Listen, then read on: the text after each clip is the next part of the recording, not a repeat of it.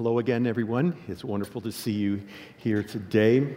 And we are continuing in our series, Love and Marriage. And today, as we continue to look at God's design for marriage, we're going to be talking about serving. So God's design for marriage is found in the first marriage, which is the model marriage, where after God created the first man and the first woman, fitted for each other, brought to each other, we read these words, "For this reason a man will leave his father and mother, be united to his wife, and they will become one flesh." So again, a reminder, if you are married, that God's will for your marriage is that in this new relationship, it would be a priority in your life.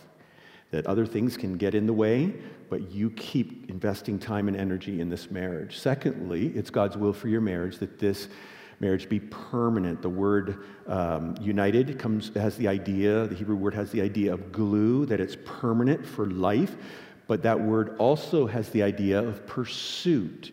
The Hebrew word davak means running after something, chasing it, pursuing it, and grabbing onto it and holding it. So it's permanent by the spouses pursuing one another, working with one another. And then God's will for your marriage is that you would be one, that you experience physical intimacy, emotional intimacy, and spiritual intimacy as you go through life, that there'd be this connection to each other, that your hearts would, as you go through life, be turned to each other.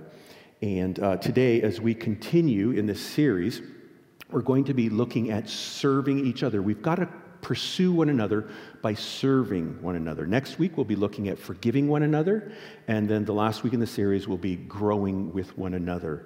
So today we're talking about this idea of serving one another, because it's so easy in a marriage for a couple to stop putting their relationship a priority, and then they stop pursuing one another. They kind of get lazy, or their other things take their time and attention, and then one day they wake up and they realize they're not listening to each other. They don't care really much about each other.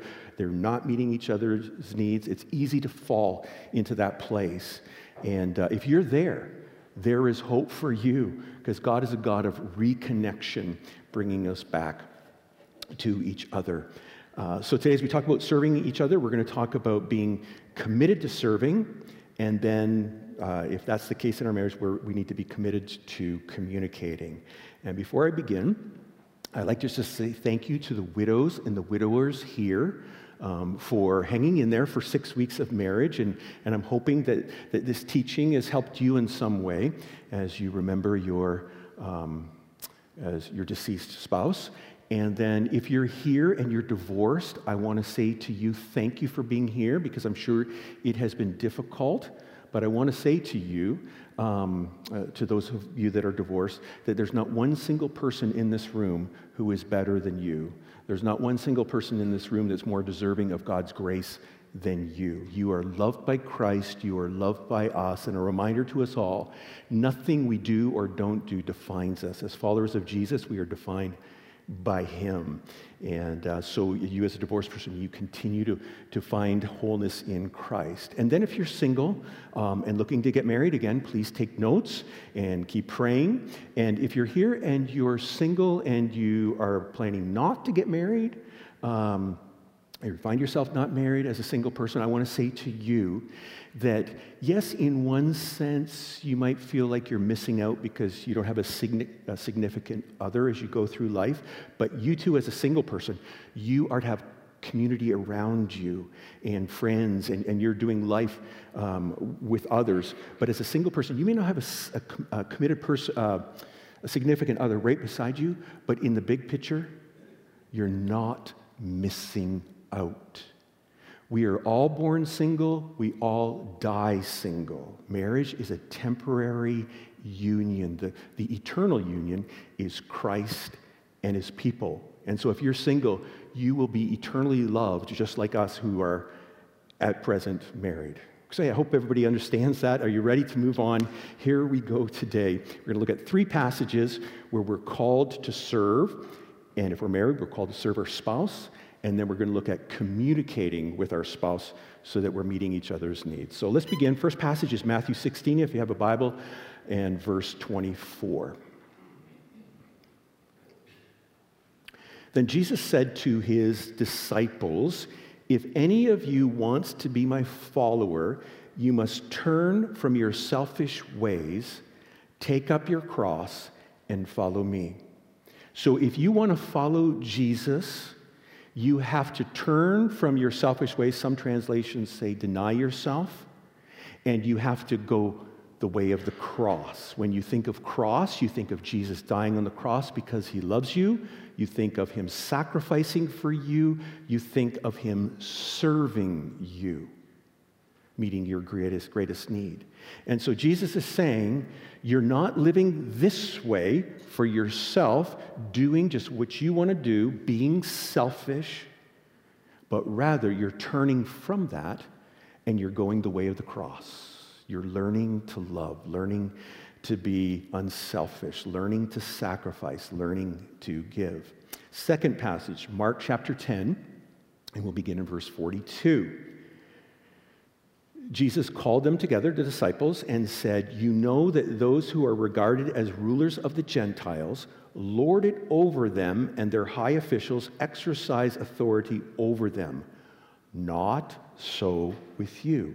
Instead, whoever wants to become great among you must be your servant, and whoever wants to be first must be slave of all.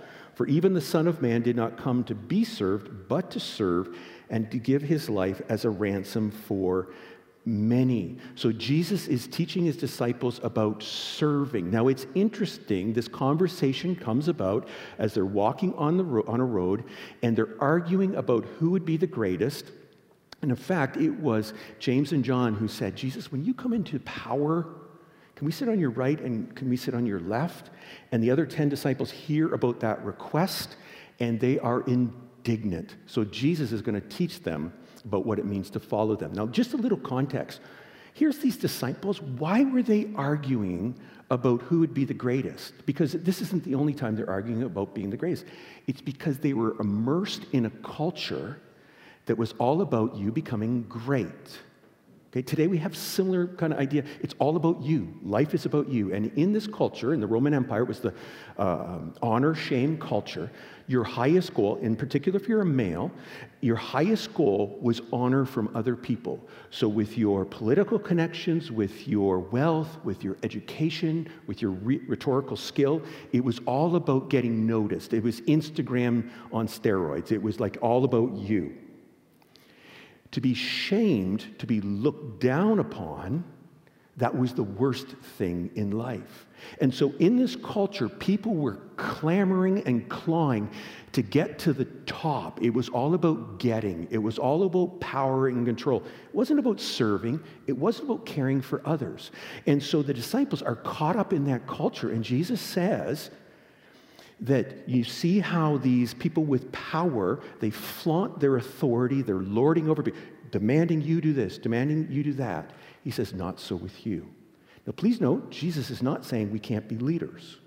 He's not saying we can't run a business or be a leader of any sort. What he is saying is that if you're following me, when you lead, you're doing it with a servant's heart. In my kingdom, the people that are great are not the ones demanding and getting their way and being selfish. In my kingdom, the people that are great are the ones that are serving. You're following me. Look to me. I didn't come from heaven to earth to be served. I came to serve and give my life as a ransom for many. That I came to die on a cross for your sins, to release you from the payment that was demanded because of your sin. I came to serve you. Third passage that Jesus talks about service and serving, and there's many in the Gospels, but this one is in John 13, where we read, "When he had finished washing their feet, he put on his clothes and returned to his place. 'Do you understand what I have done for you?' he asked them. 'You call me teacher and Lord, and rightly so, for this is what I am. Now that I, your Lord and teacher, have washed your feet, you also should wash one another's feet. I have set you an example that you should do as I have done to you. And again, this was the night before he would go to the cross. They gather together for the Passover meal.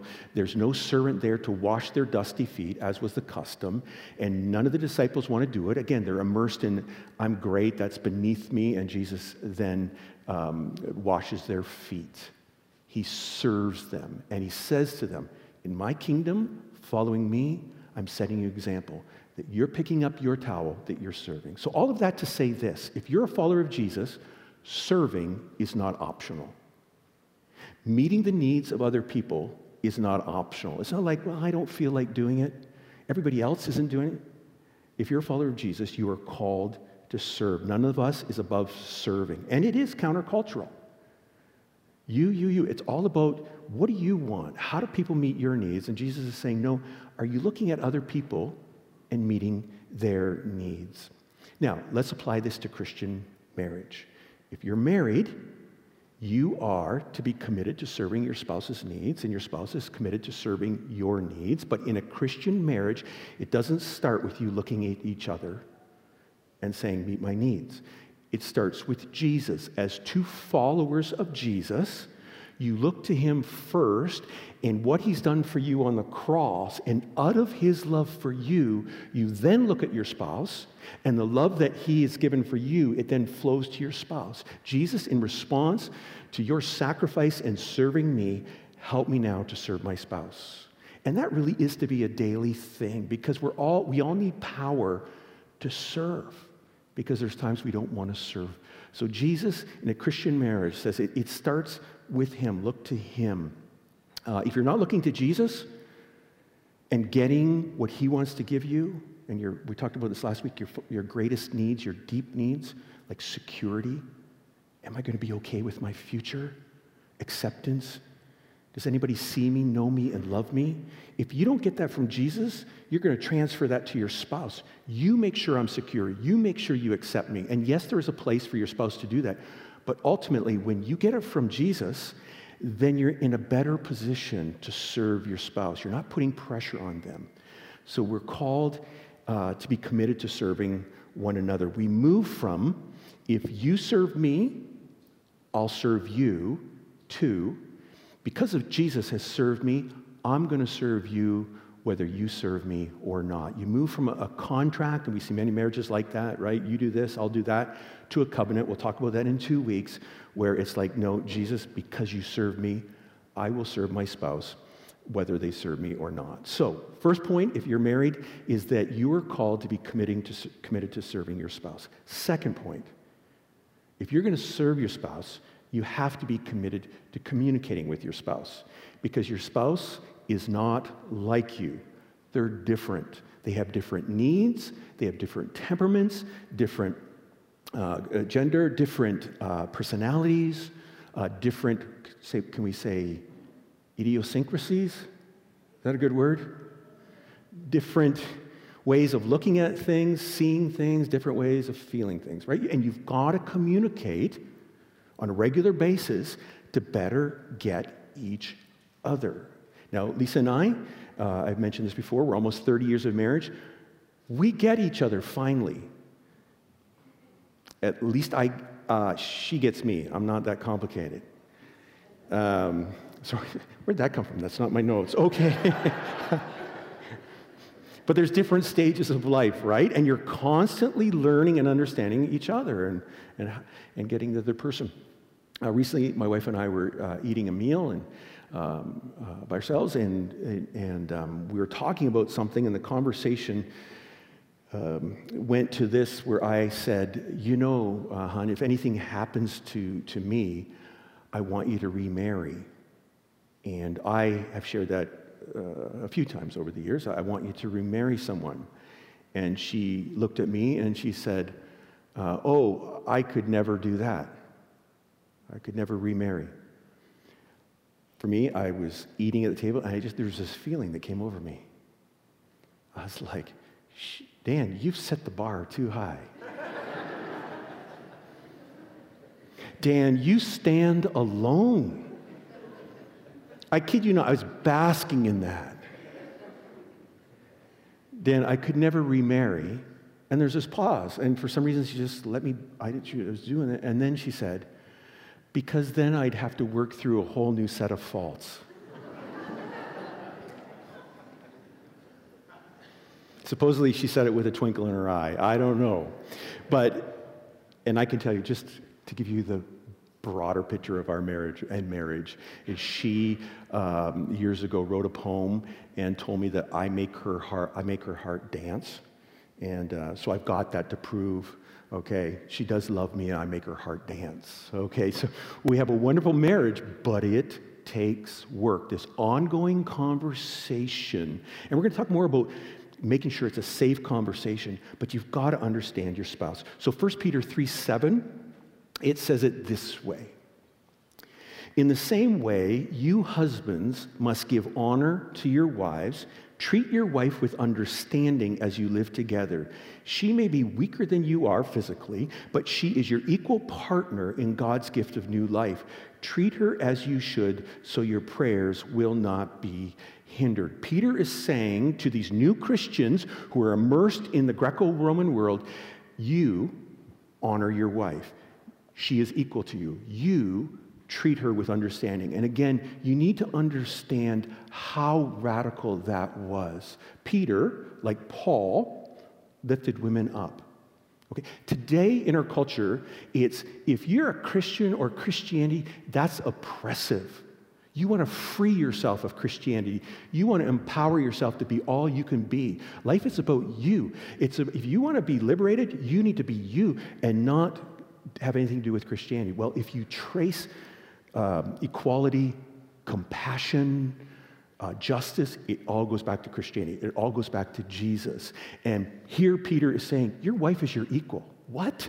No, she's not. She's my commodity. She's my piece of property.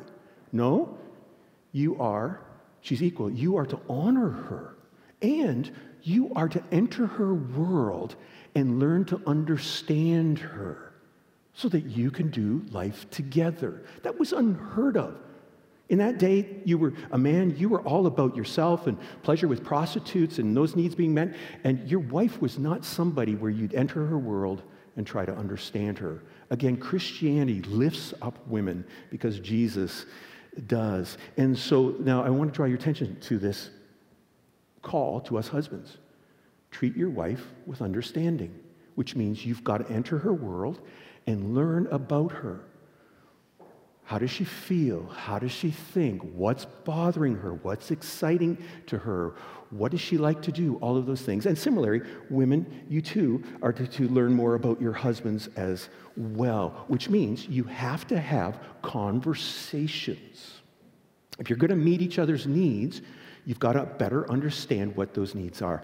I want to just basically, and I've mentioned this before, the 5 basic needs that Gary Chapman shares, and this is from his book, The 5 Love Languages, and words of affirmation, quality time, receiving gifts and acts of service, and physical touch. Those are kind of like 5 different primary needs. Gary Chapman says this before he wrote the book. He said, I've counseled many couples, and I always remember the first time that it came to me and I understood that a wife's needs aren't exactly the same as a husband's need. He said, I was sitting in my office, and there was a couple, and they'd been married 30 years, and the woman started, and she said, my husband and I, we don't have any financial troubles, so we're doing okay there, and we never argue, so we're doing okay there. And Dr. Chapman's thinking, well, I wonder why you're here. And she went on to say, but in our 30 years of marriage, I just don't feel loved. Then the man spoke, and he says, I don't understand her. I do everything for her, and she doesn't feel loved. And he went on to say, we both work, and I get home from work earlier, so I always start the meal, and sometimes I do it alone, but sometimes she comes and helps me. After the meal, I do the dishes, and then later in the evening, I walk the dog, and then on, I think it was Tuesdays, I cut the grass, and on Saturday or Thursdays, I help out with the laundry, or I do the laundry, and Dr. Chapman's thinking, he's doing all this, what's she doing? But he's doing all of these things for her, and then the wife responds, and she says, Dr. Chapman, what he's telling you is the truth. He's doing all of those things, but I feel unloved because we never spend any time together talking. He's so busy cutting the grass, doing the laundry, and making the meals. Do you see what's going on here? The wife, for her primary love language is quality time, undivided attention. And she said, for 30 years, it's like we've been roommates because we're always just doing things, but we never really talk. And for him, the guy, his love language was acts of service. He just felt like, hey, that fills me up, it should fill you up. And they were missing each other. Am I tracking here? Anybody getting this? Okay, so for you, as a spouse, what's your primary love language? Is it words of affirmation when your spouse says, you know what, I believe in you, and you look great. Thank you for doing this. These words of affirmation. Is it quality time? You really feel loved when you have the undivided attention of your spouse. Receiving gifts. Is it, boy, when my spouse gives me a gift, and it could be a card. It doesn't have to be expensive, but it's saying he's thinking of me or she's thinking of me. Is it acts of service? Oh, when you do that, man, I just feel so loved. Or is it physical touch? And this is non-sexual, the holding hands or hugging or cuddling together, I feel loved. So if you're here today and you don't know your spouse's love language, have that conversation. How do you feel loved? What do you really need that I can help with? So it may not be, hey, I want you to wash my feet. Follow the example of Jesus. It might be, hey, I just really appreciate when you think of me and you write a note, or when you're just affirming me and encouraging me. So we all need kind of those gifts, but we each have a primary gift. Just a couple other notes about serving your spouse. You're trying to find out what they need, and you do it according to what they need, not to what you think they need, right? Have you been to a restaurant ever and you say, hey, I'd like to order a cheeseburger, bring me a cheeseburger, and they bring you a chicken burger, right? You're kind of like, wait a second, I didn't order that? Okay, so you need to meet that need according to what they're saying, which means you have to listen. What is it they're asking? Second, we need to do it with a joyful heart. We're not doing it begrudgingly. If you find like you got a bad attitude about serving your spouse, go back to Jesus. Say, Jesus, because of what you've done for me, help me to have a joyful attitude to my spouse. We need to do it without scorekeeping. Okay. Well, I've done these 4 things and she hasn't done anything. There's been times in our marriage where I've been up 5-1 going into the 3rd period, and I'm like, I should be coasting right now, right? But she's had times where she's felt like she's been meeting needs. So in a Christian marriage, you're not scorekeeping. It's not, well, I've done it 12 times this week and you only met my needs 10. Regardless of the other person, you're saying, Lord, help me to meet their needs. And then meeting needs, it will require us protecting time and energy with our spouse. Now, for Lisa and myself, that's been talking face-to-face daily. We try to do that, couch time or whatever you want to call it, sometimes just for a few minutes, taking walks together, having a date night together, taking short trips together so that we keep that connection, we keep communicating. Because what can so often happen is when we're dating, and then we get married, we have those initial feelings of romance, and because we're making our relationship a priority and we're pursuing one another, but then we stop, and all the time and energy that used to go to the spouse is now going all to the kids, or it's going all to work, or it's going all to hobbies and sports. If you're married, you need time and energy, even with kids, booked in with your spouse. That this week, we're going to do this together. And it may just be a few moments here and there, but you're making time and you have energy for each other to serve. So with this commitment to serve is a commitment to communicate, and I mentioned the 5 love languages. Here's some other things, other conversation, other needs that possibly require a conversation in your marriage. If you haven't, I'm sure many of you have talked about them before, but recreational companionship.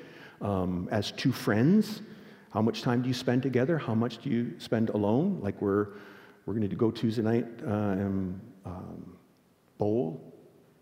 Anybody in the bowling leagues anymore? Is anybody bowling more? Okay, a few people. Okay, we're going to bowl, or we're going to hike together in the summer once a week, or what is it when it comes to recreational companionship? Is what kind of needs are there? Domestic support, what are you going to do, and what's your spouse going to do? And you're talking through that.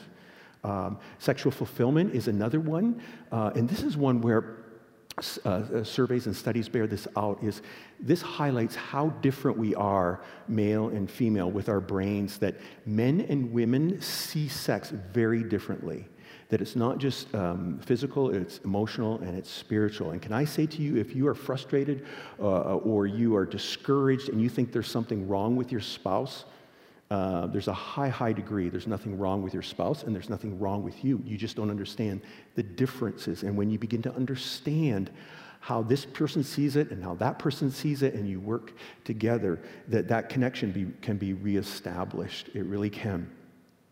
Another one is financial support. Talking about money, and not that we need to be rich, but one spouse says, you know what? Doesn't matter, we don't need a plan, I've got everything. Another person says, no, I'd like to see some sort of plan on paper. What are we doing? So you have to talk through that need. Another need is family commitment, okay, in particular with children, but with in-laws. What does that look like?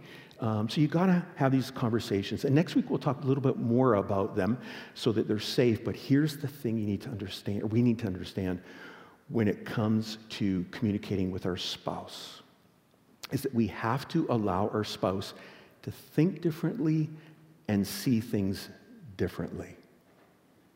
Your spouse may see money a whole different way than you do. Your spouse may see sex a whole different way than you do. Your spouse may see family different than you do. And it's allowing them, within biblical grounds, it's allowing them to see things differently, because that cultivates emotional safety, and it cultivates a freedom in marriage where you're not demanding that your spouse is like you. That we have two people who are distinct in marriage, who are still distinct, but they're learning to become one. Serve your spouse, which means communicate with your spouse. So I want to ask you, are you serving your spouse if you're married? Are you having this ongoing conversation where in a safe place you're talking about your different needs? In just a few moments, we're going to interview a couple, but before that, I just want to close here with a couple stories about pastors who were turned from their wives and they were heading towards divorce. The first one, many years ago, when I first started out in ministry, there was a pastor who I greatly respect. I still greatly respect him, and he said, when I was first married to my wife, the first year and a half was it was brutal. And he said, if you look at differences between husband and wife, he said we were at the far extremes. And by the way, it's good if you have similarities as a couple. That helps. If you are different, you've heard it, opposites attract, then they attack. If you have significant differences, you really got to work hard at that becoming one. But he said, my wife and I were on the far, she was like this, I'm like this in every area of our marriage. And they were heading towards divorce. And he said, we decided, because they were Christians, we decided that we would go for counseling. And he said, at the time, I was making $800 a month, so it was a little while ago, making $800 a month, and we spent $100 a week on counseling. So half the pay was going to counseling. And so they tried to make it, they worked at going to counseling. Over time, it added up to $1,500 that they didn't have. They put on their MasterCard, and he said it was the best $1,500 we spent. And now, decades later, these two people that he said were very incompatible, that God, through his Holy Spirit, made them compatible. There is hope for your marriage. It can happen when you have two people who both love Jesus and say, let's make this work. But it means working and pursuing each other. The other pastor that was heading for divorce said, in our marriage, I was a pastor, but my wife, I didn't honor her. I didn't enter her world. He said, I came from a very dysfunctional family. I didn't see what a good marriage looked like. I, in a sense, verbally abused her from times, like I was very harsh with her. And he said one night, God got a hold of him, And the Holy Spirit convicted him, and he got on his knees and asked God to forgive him. And then he went to his wife, and he said to his wife, and he asked for forgiveness of his wife, and he said, I have not been loving you. I have not been cherishing you. I have not been meeting your needs. I have not been respecting you. And he said, I want you to know from this day forward, I'm going to meet your needs. I'm going to be the husband, a loving husband to you. He said, I'm going to prove it. And that was decades ago. And he did that, and he began to meet her needs. She, in time, they were so far apart, and she was disrespectful to him. She started to respect him, and in time, they began to meet each other's needs. And today, they are one. There is hope for you. If you think, we could never be there, there really is. And Woodside, we have started a marriage ministry here, and we are committed to helping couples work on their marriage. Now, what may have taken 10 or 15 years, maybe it's not going to change overnight, but if you can make a bid towards your spouse, and the other spouse hopefully in time will make a bid to you, you can begin to become one again.